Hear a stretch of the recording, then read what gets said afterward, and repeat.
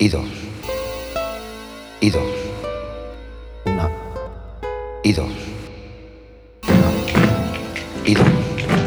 Hello and welcome to Cortez NYC live stream of the podcast.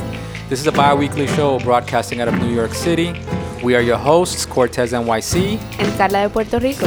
And on this show, we talk about art, creativity, city life from a Latino perspective. I'm a visual artist. And I'm a singer.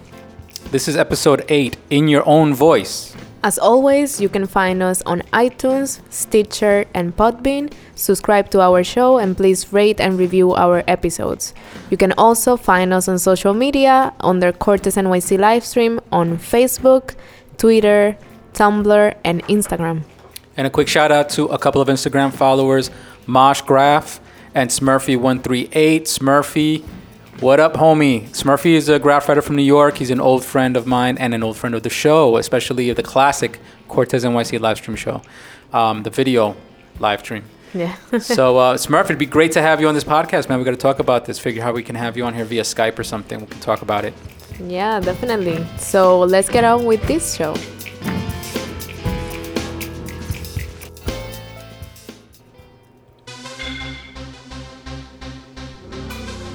Telling a story with your art. Carla. Yes. What do you think about that? Telling a story with your art. I was thinking that for a singer, it's very important to find your own voice. And more being a singer, you're using your voice to tell a story. And sometimes we tend to imitate a lot other singers. Let's say if we want to sing a song from Alicia Keys, sometimes we want to try to do same style as Alicia Keys. And it's important to find your own style. True. Mm-hmm. Yeah. I think in visual art, I think it's a little, people forget about having their own voice because you're using your eyes. It's a visual language. I think in books, when it comes to literature, people talk about your own voice, having your own voice because you're typing out words. Mm-hmm. And maybe that's an easier thing for a student or a beginner to understand. Mm-hmm. You know, that if you're going to be an author of something, you should have your own voice and speak in your own way. Yeah. Tell a story in your way. But when it's visual art, I guess that's where it could be a little more complicated because you're telling a story visually, being represented with symbols, characters or things that are symbolic of something. How to find your signature. How to find your signature, whether it's a way of composing things or a type of color palette or, it's very obvious to say, pick an icon and always do that same icon. But I think I'm going to try to focus this conversation on how to find your voice, meaning content, the subjects that you choose. I think that's what I want to focus on. So why is it important to have a voice? Let's start with that. Why does it even matter? Yeah. Right? Well, it matters because I guess, we want to be reminded that there's a human being behind a piece of art. Even the most abstract piece of art, as long as we know that some human put that blotch of paint up on that wall, even if it's abstract, as long as we know that a human being did it, like we kind of get curious, like why did he do that? Or what's the meaning behind it? As opposed to an accidental splash of paint on a wall, Obviously, with some of today's contemporary art that you'll find in modern museums, it's hard to tell what is accident and what is intentional. The lines are blurred, right? It's even hard to tell what is art, That's true. It's hard to tell what is intentional art and what is just, symbolic, play to kind of get you curious and get you interested, but there's no real intention behind it. Because people have been playing a lot with context and substance and content. So, but I think it's important. If you're an artist, you should know that the person looking for art, even in today's modern times, is still looking for a human being, is looking for an author. They rely on the author to stand behind his work. That's why we look for an artist to have a voice, because when I if I like your work, let's say I like your paintings, you do these amazing paintings, portraits, let's say you do portraits of bunny rabbits, and I love them, and they're amazing. But when I meet you, I want to know that you're really into that. I'm assuming that you are. But when I meet you, I don't want you to tell me, it's just some crap I do. You know what I mean? I want it to be your voice. I want it to be like, when I meet you, I'm imagining that you are going to tell me that you love bunny rabbits as much as I love watching you paint bunny rabbits. That's why we need a voice, right? Like, let's use a singer, right? Yeah. So let's try to be a little more interactive here. But let's say if it's a singer, let's say Adele. She sings, why do you love Adele? Give me an example. Why do you love her? Her voice and the style of the songs. The theme of the songs are always super either romantic or heartbreaking. And the way she sings is always on a top level. And how much would it suck if you were to go to meet her and she would be like, I hate ballads, I hate love songs, I hate drama songs. I just do this for the money. I really hate all of this. I'd rather be rapping. Yeah, you'd be like, you lied to me all this time. I feel like, so betrayed. It would destroy the value of the art for you. Yeah. Then it's not art anymore. Yeah. Right? I think that happens a lot with singers when they start with a specific style and then they get into the business of music, and instead of making music, they're making songs to sell, and they're making all this like featuring and all this, and they lose their essence. That happens a lot, and it's very sad because you feel like, then where is the person that I first met through that album, let's say. Well, and I guess it's the same for artists, for visual artists. And I think that's where, even with musicians, the musicians that you really admire in the long run for their artistry are musicians that prove that it is their voice. Yeah. That you're following their voice, you're following their content, the subject matter. Again, don't confuse voice with their actual voice. Voice with their intentional content. Yeah. The message they're trying to send out. The message behind the voice. Exactly. So back to visual artists. Now that's a good contrast. So back to visual artists and their voice. Why do we want a visual artist to have a voice? For the same reason, more or less, right? But with visual artists, there's another level to it. A lot of times, so a musician, you see them perform. That takes care of a lot of this convincing us that it's their voice. You know what I mean? By watching them perform it, that fills in like half or a little more than half of the information for us. Yeah, because it's real, it's them. When you see them perform live, then you see that what you heard on the album is the same. Exactly. And that's why we still like to see live performances, because it proves to us, quote unquote, proves to us that there's a voice behind this. Yeah. And that's why we feel betrayed when it's a lip syncer, right? We feel betrayed. Every single time. Exactly. So with visual art, we don't have that performance. That's why visual artists have to work a little harder to convey their voice to the viewer. There's certain scenarios where you can see a visual artist painting live, but for the majority of the times, what we're seeing is their finished product. Yeah. We're not seeing the person behind the canvas, behind the painting. So we're not really seeing the intentions of the artist and all that. So we have to read into the painting and kind of understand what's happening within the painting. And we have to see a body of work. We have to see one piece to the next piece to the next piece to kind of begin to develop an understanding of their voice. And if an artist, doesn't display some sort of intention or voice behind their work, it starts to fall flat, and you become distrustful of the artist and of the artist's work. So a voice is important for that. It creates identity. It creates branding, but identity more than anything. And it needs to be authentic. Exactly. Exactly. So that's some of the reasons why, having a voice is important. Controlling your substance, your content is important. Now, why should art say something? Like why can't art just be art, right? A lot of artists, when they're starting, they don't want to explain their pieces. They don't want to describe what they do. They feel, for whatever reason, intimidated or shy, or they feel like the conversation would be awkward to have with the viewer. But why should art say something? You know, why should a piece of art say something? I could imagine an answer to that would be, you know, you need, if your piece doesn't say anything, it's just decoration. It's just a pretty picture. It's just a bunch of colors. It's just, you know, if your visual art doesn't say anything, doesn't have anything to say, then it's just a decoration. It's just a craft. It's just something that somebody did. You know, oh, you're very good with the paint. Very good piece. You do a great job with the paint, you know, but it doesn't say anything. Yeah, and I feel that visual artists, they have a little bit more of responsibility because it's visual. So it's something that anybody can see. And if you create a message with your piece, then maybe you can educate other people into a theme or something that you really believe in. And art is sometimes it's easy to understand for people that maybe they don't have the background education, that you have to be aware of this. It's true. So I mean, art can inform.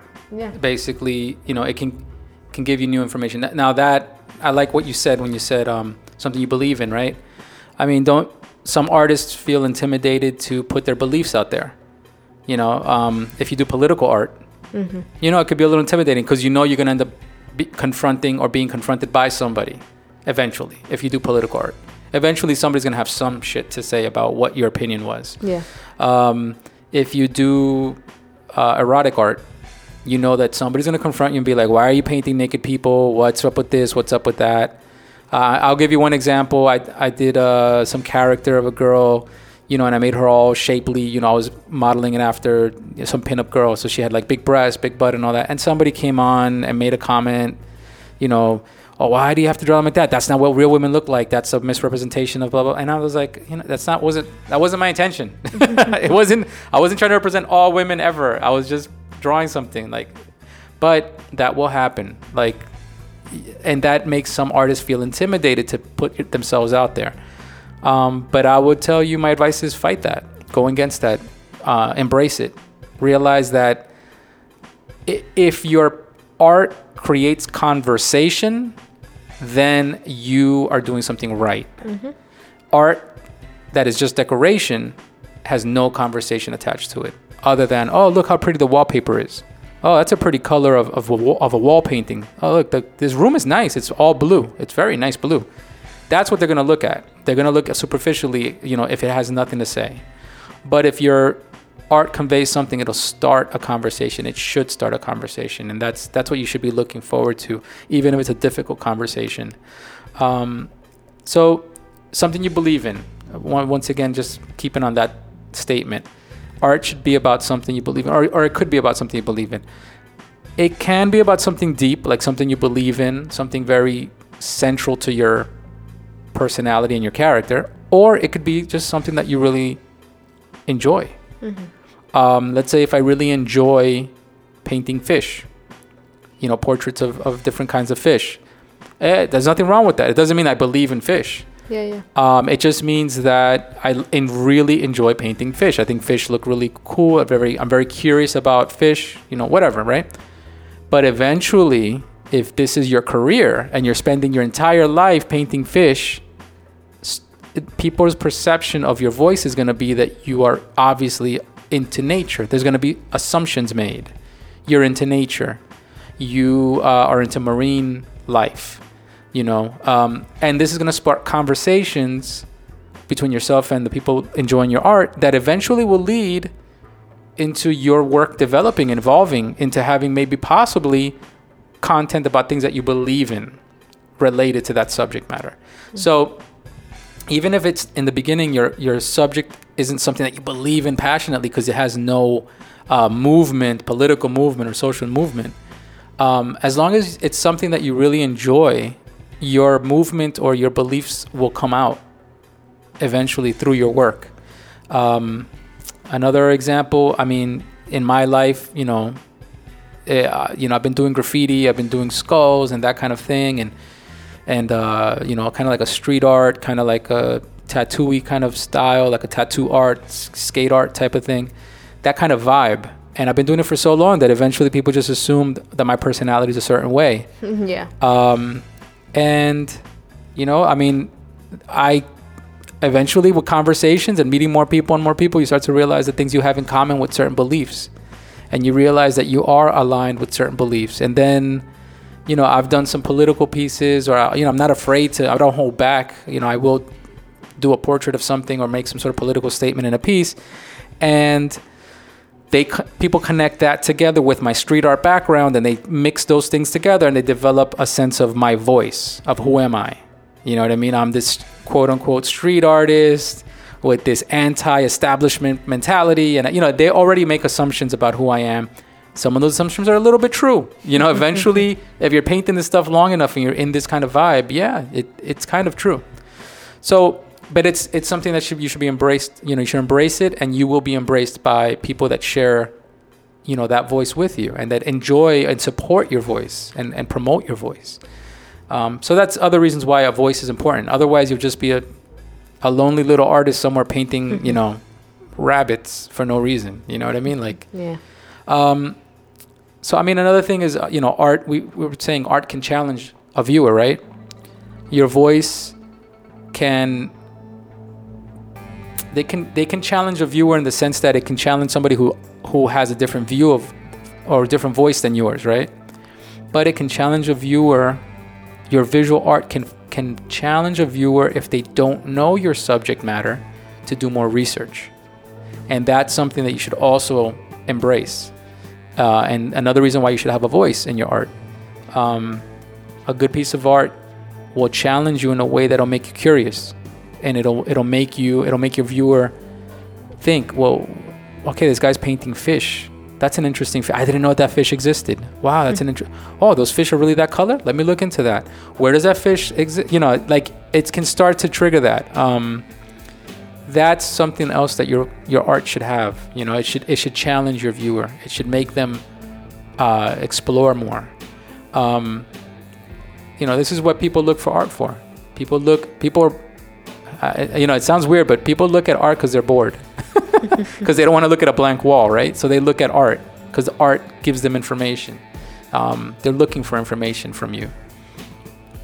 Another thing to think about as far as like your voice is, you know, your visual art, it should speak for you. So think about it like this. If you just did a pretty picture and you're not there to talk about it, to defend it, or to explain it, you should put enough content into your work that it can speak for you when you're not there. That when somebody just sees your piece of art, it says a little bit about you as a person, as the painter, and about the subject that is in the painting.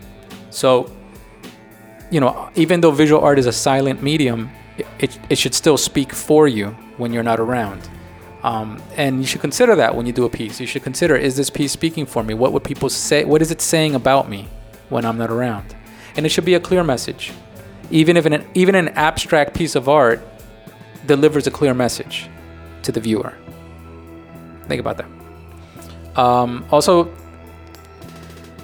another reason why you should have content in your work, and this is something that maybe Carla, maybe you can chime in a little bit.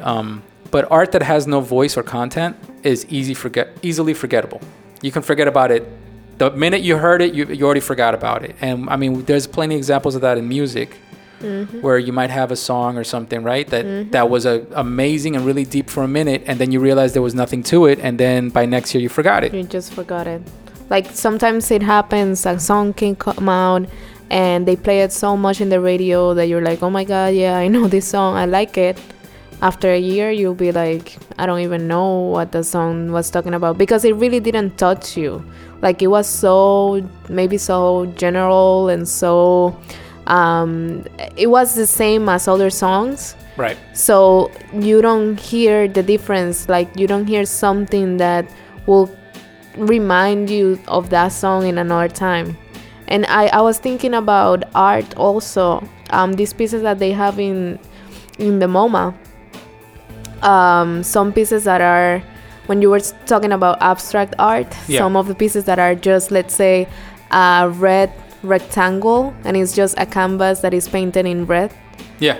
Those pieces, I think, I mean, I cannot judge what is art and what is not. Yes, you can. You have a voice too. You have an opinion. Yeah, but for me, right, those kind of pieces are like pointless because you just have a wall basically painting red. So basically the wall that I'm looking at right here, that is like of white, I can say, oh, this is a piece of art, but it's saying nothing. It's just off white. Yeah. So I think some of those artists also, they lose their voice because just because your piece is in the MoMA, it doesn't mean that it's saying anything. Yeah. I mean, or it might be saying something. It might be a conversation between them and people that are not us. Yeah. And that's a criticism that modern art has gotten, is that it's elitist. It's a conversation between an artist painting an elitist concept or elitist voice to other elitists. It's not really for the masses. Yeah. But yeah, no, that's a good point. I mean, that happens also in music, classical music, avant-garde music, things like that. You know, there's some music that just is not going to reach you. It's not going to reach, a wide audience. All right, so closing this out, I think my last portion of this conversation is going to be about, so how do you find content? Everybody's probably racking their brain out there listening to this conversation saying, okay, Chris, all right, I got you. But how do I find my voice? How do I find content?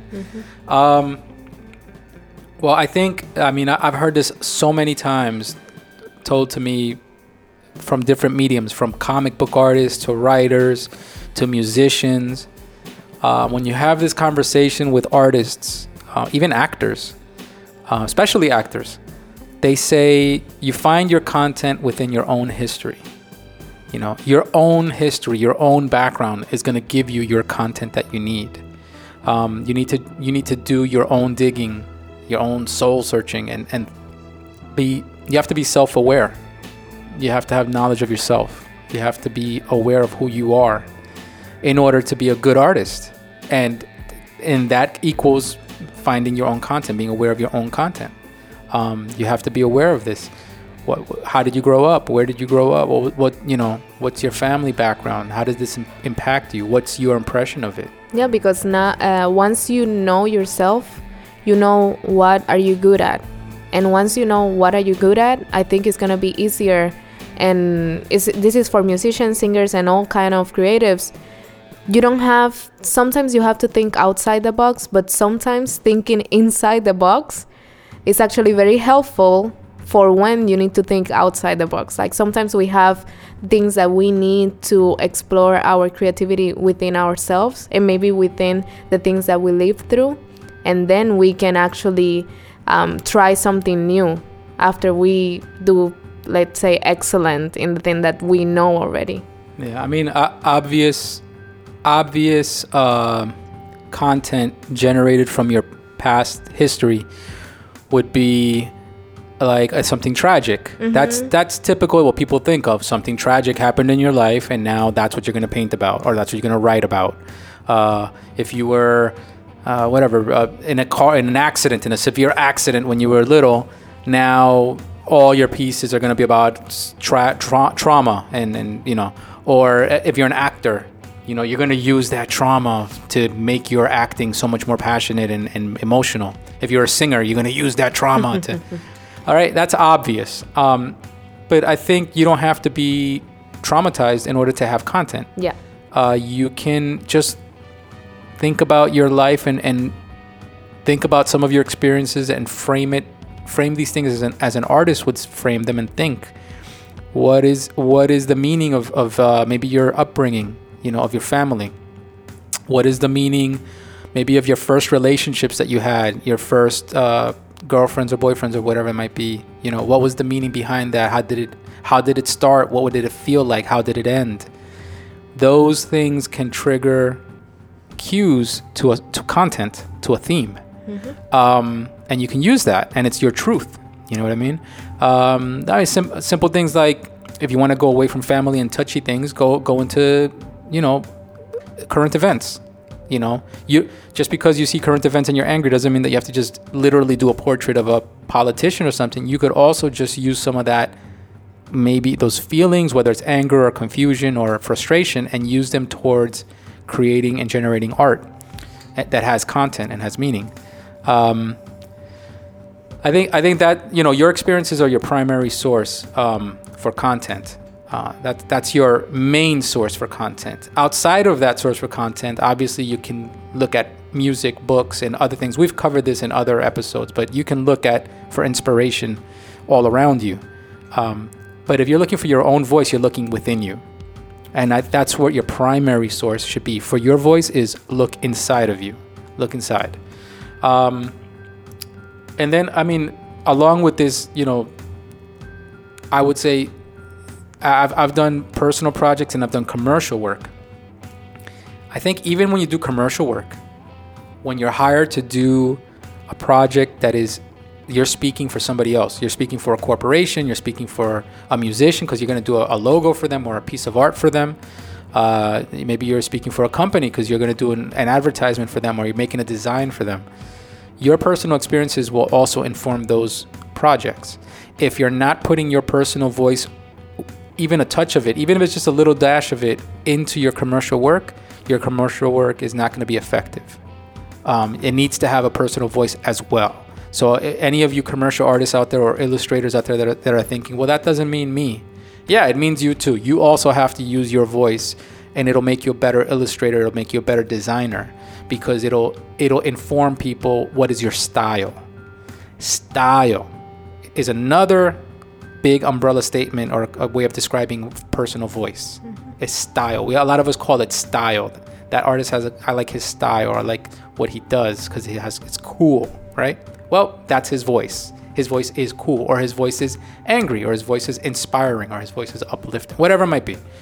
But yeah, so that even commercial artists, you're not off the hook. You also have to express yourselves, you know. Yeah, it's gonna take you. It's gonna be, people are gonna recognize you because of that style that you have. Yeah. So I mean, I think we covered a lot right there.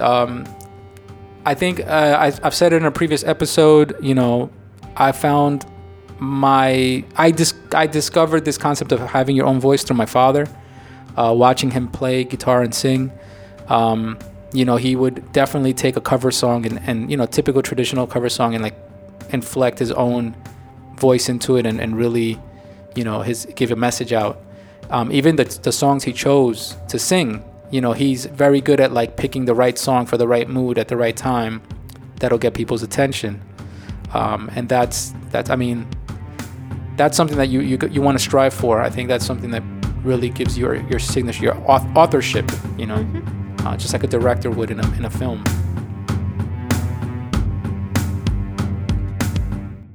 Si lo estás haciendo todo igual, no tiene ningún color el paso que hace. Separa menos tiempo. 1, 2, 3, 4, 5, 6, 7, 8, 9 y 10. 2. Culture talk.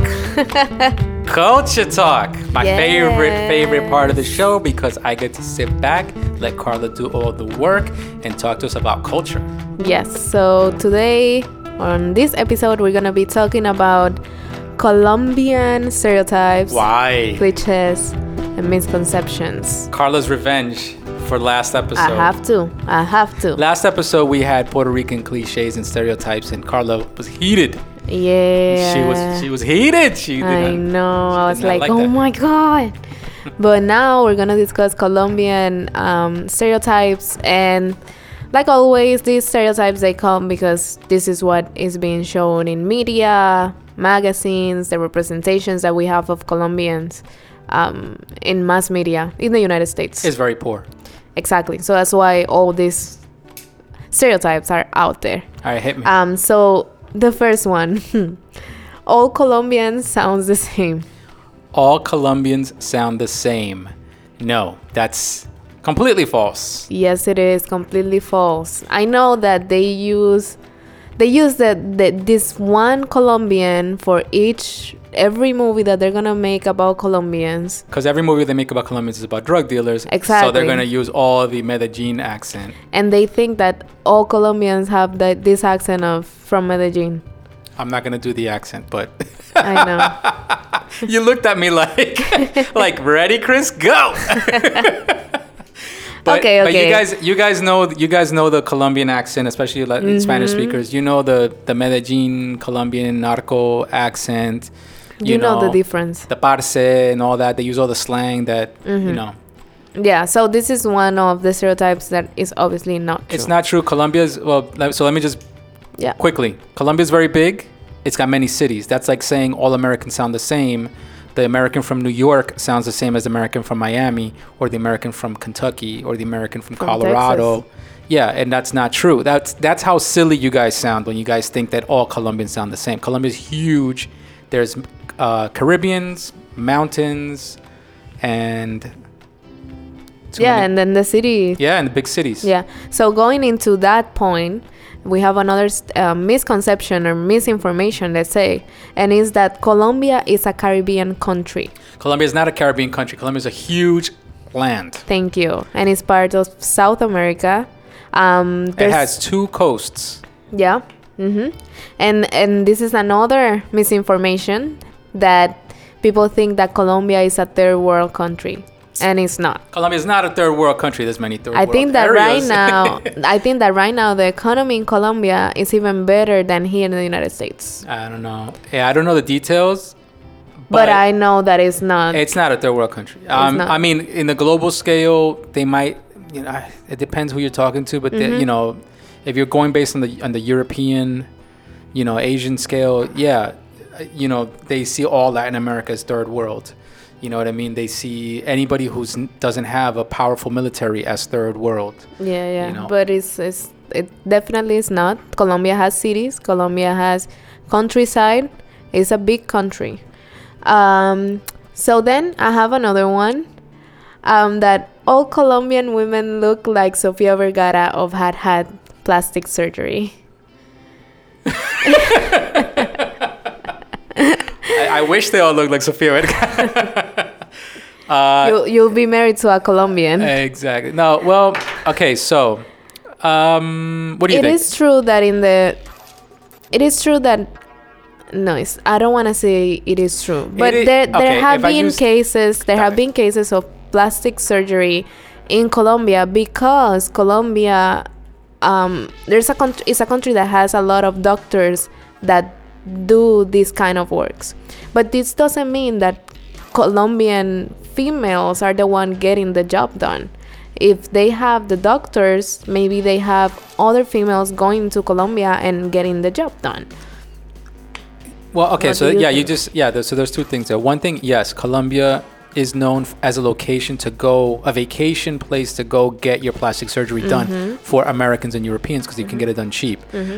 But yes, within my circle of friends and family, yes, some of the women have had stuff done. Yeah, I mean, so I can't say that it's not complete. There's some truth behind it. It's just a bad stereotype, though. It is a bad stereotype, because it's to say that Colombian women prefer to be plastic and to have a plastic body, and I don't think so. I think that there's a lot of Colombian, at least the young generation that I've met, that they're very like natural, and that they're good, and they feel happy about themselves and their physical appearance. All right, we defunct that one. False.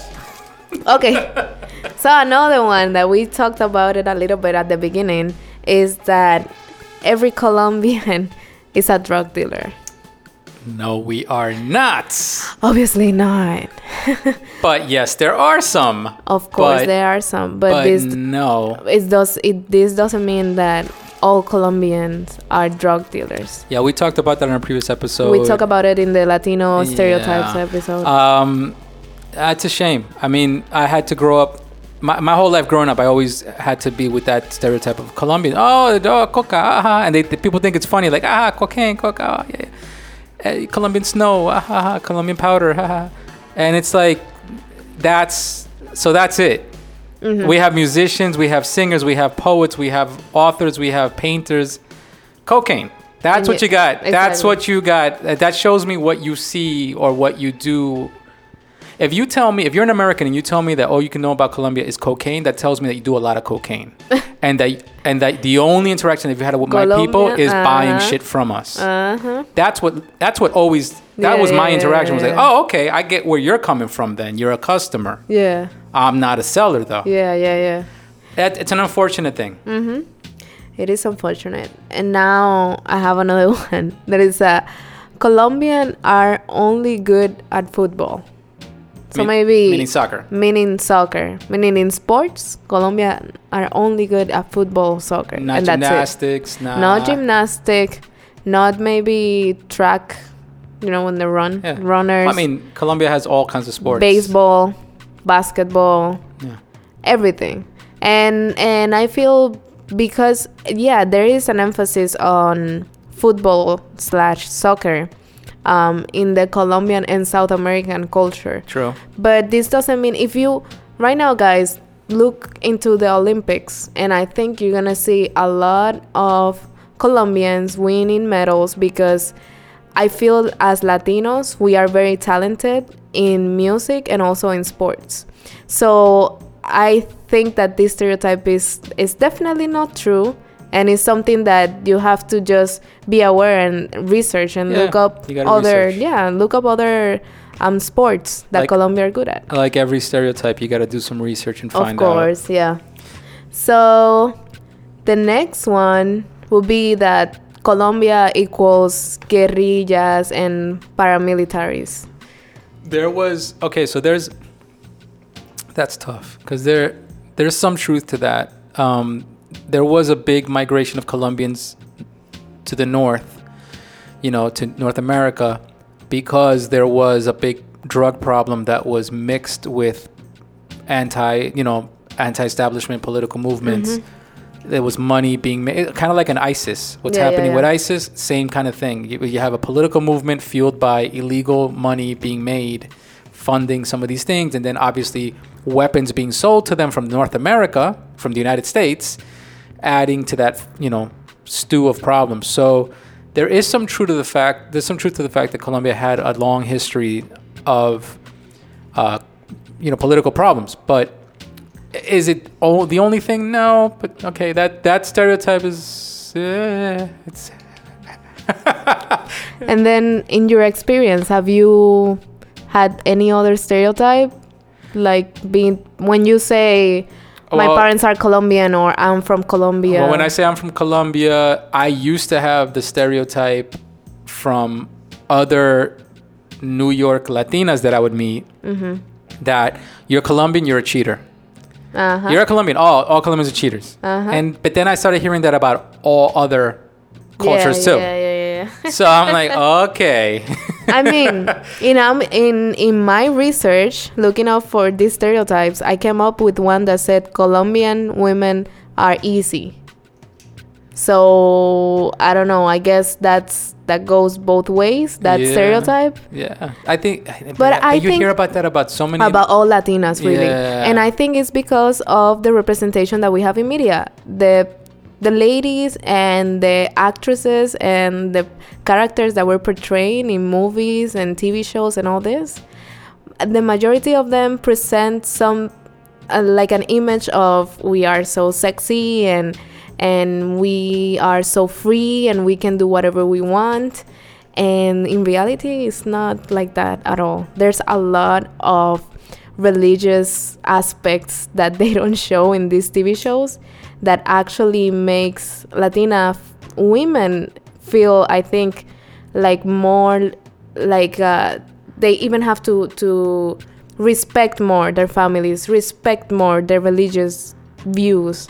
So it's definitely not true. But this is some of the stereotypes that I guess Colombian females have had said to them. Yeah. I mean, I've heard.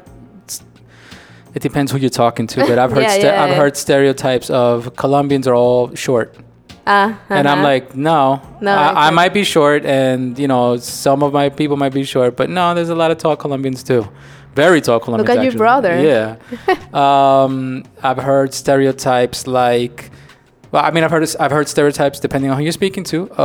Colombians are uppity; they think they're better than everybody else. And that's not true either. If you get to know enough Colombians, you realize that they're very humble people. You might have come across some douchebags in your past, but don't judge the whole culture based on some of the people you might have met. And like we said, it depends where they're coming from. Because I think it's the same as here. If somebody from the city, from New York City, goes to another place, they're going to think, oh, because I had all the experience in the big city, I might be a little bit better than you. So when they come, I feel, when they come from Bogota, from over there, and they're from the city, I feel like they might feel a little bit more entitled. Right. To say like, hey, but I was from a city and whatever, and yeah, I had my good life, and yeah, I'm here, I'm doing good here too. Yeah. But I've met other people from Cali, and they're super humble, super open, like they receive you in their house as if you're part of their family. So it depends who you meet, and you really have to get to know the person also. Yeah. I mean, another one that I would say is that all Colombians know how to dance salsa. Salsa como en Cali. I went Como el como un brinquito. caleño. I went to I remember I went to Japan, and in Osaka, Japan, I was at a graffiti event, and I met Brazilians over there, Brazilian Japanese, half Brazilian, half Japanese people, and they Well, what a mix. Yeah, and they were very familiar with Mexicans. They were very familiar with people from Spain. So they assumed that I was from Spain. And they didn't even think of me as American. They just thought I was from Spain, Spanish. And then I said, no, I'm Colombian. They were like, Colombian. And they were like, salsa, we love salsa. And they were dying to they were kind of like setting up scenarios to put me in a situation where I had to like show them some dance steps. Like, oh, yeah, let's just go down the block, let's have a drink. Just so happens that they play Spanish music. Oh my God. So that was fun. That was a funny experience. And it it definitely taught me a lot about being outside of the United States, myself, who I am, how people are going to interpret me. And being in Japan and finding out that being Colombian in Japan had more value than being American. Yeah. And that showed me that the path that I took and my family took was worthwhile. Yeah. It's another topic for another show. Yeah, that is another topic for another show. So these are the stereotypes that I found out that we shared here in this section. If you guys have any other stereotypes, just comment on the post for this episode 8. You wanted me to teach you, right? This is street reality. Ahora sí, hablar español, Carla, háblenos. Vamos a hablar español colombiano. What? Okay, let's start with the art life section. So, voz. Voz is voice. Yes. Voz. Mensaje. Mensaje, message. Substancia. Wow. Substancia, substance. Yeah. In Spanish, that word is used more like in the scientific terms, but Right. historia. Historia, history. Yeah. But it's also used as story. Yeah. Even though, because Cuéntame una historia. in Spanish, story actually means cuento, but because we're talking about your story, it will be history, like tu historia. Tu historia. Okay. Evaluación. Wow. Like you're going advanced on us. You have to learn. Come on. Evaluación. Evaluación. I don't think I've used that word. Evaluación. No? No, I don't think I've ever in my life had to use that word. Evaluation. Yeah. Evaluación. Evaluación. Wow, I gotta practice that one. Evaluación. Estudiar. Estudiar I've used many times. Estudiar is to study. Yes. Investigar. Investigar. Vamos a investigar algo. I've used that a lot. That's investigate. But it also means research. What? Okay. To do research. To do research is investigar. Investigación will be research, basically. Nice. All right. Learn something new. Contenido. Contenido is the contents. Ooh, yes. Contenido. Contenido. El contenido del mensaje de la película. El contenido de la película. Yes. Got it. Olvidar.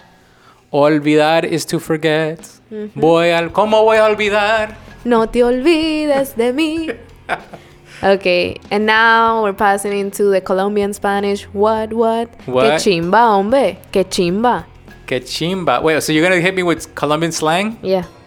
You gotta tell me what it means in English. All right, go ahead. Que chimba. Chimba. Chimba means how cool. Like cool. Chimba is cool. Like if something is que chimba, or you're saying like, wow, how cool. Like how it's the shit. Like it's Yeah, que chimba. It's popping. Okay. Tengo un guayabo. Guayabo, we covered that previously in another episode. Guayabo means hangover. I'm an expert already. Thank you very much. ¿Qué hubo, parcero?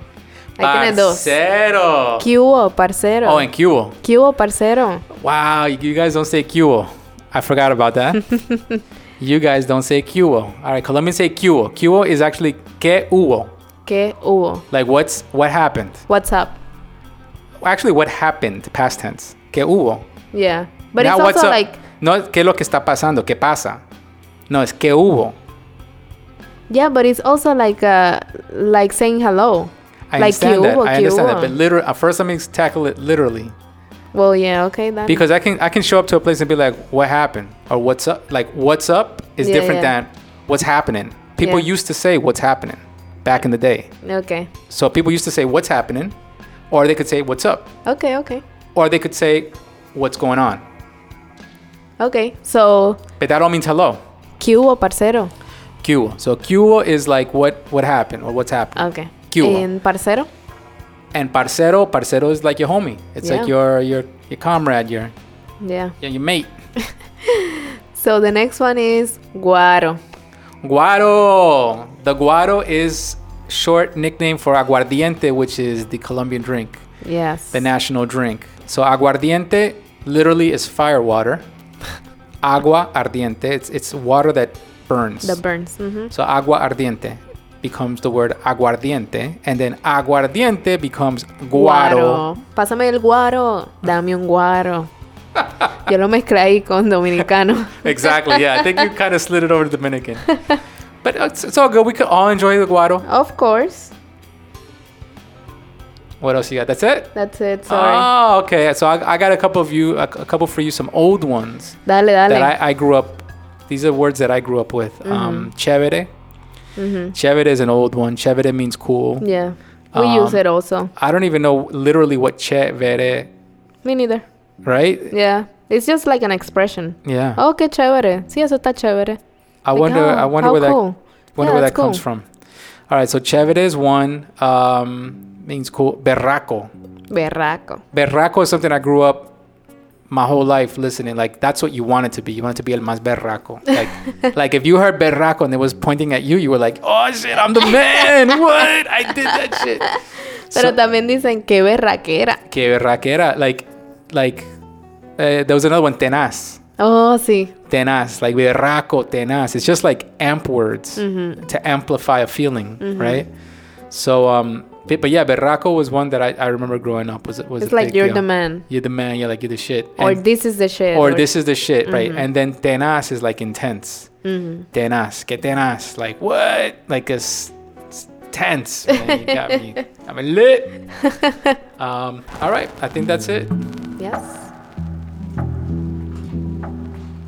Well, this concludes episode 8 in your voice. I hope you guys have discovered how to find your voice and your own Colombian voice with all these slang words, right? Mm-hmm. We hope you learned a little bit. So next episode is going to be episode 9. Go big. I'm going to be talking about in my art life conversation about painting big murals. What does it take and what can you expect from that experience? And on Culture Talk, we're going to be reviewing the movie Coco. What? Our first movie review. Yes. That's going to be interesting. Coco won an award, right? It won the best... multiple awards, no? Or one? It was... I think it... Oh, yeah, it was 2. Best Animation and Best Song. All right. So I'm going to looking forward to reviewing that one because I saw it once. I liked it, but I think this time we'll sit down and really carefully analyze it and share that information. Point by point. And like always, we're going to be... Hablando Español.